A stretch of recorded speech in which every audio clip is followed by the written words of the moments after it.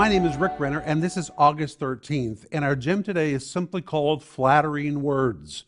What is flattery? Is it the same as giving someone a compliment? No, it's not the same at all. The Apostle Paul referred to flattering words and said he refused to use them when he wrote in 1 Thessalonians chapter 2 and verse 5.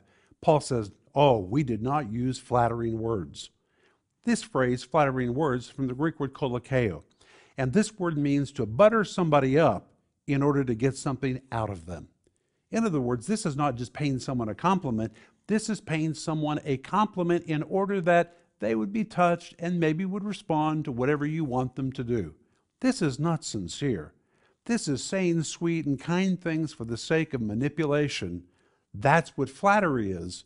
And Paul says we refuse to do that. We never buttered people up so they would do something nice for us.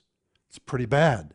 In fact, Paul says he never did it, and we should make it our aim not to move in flattery either. It's good to compliment people, but we need to stay away from flattering words.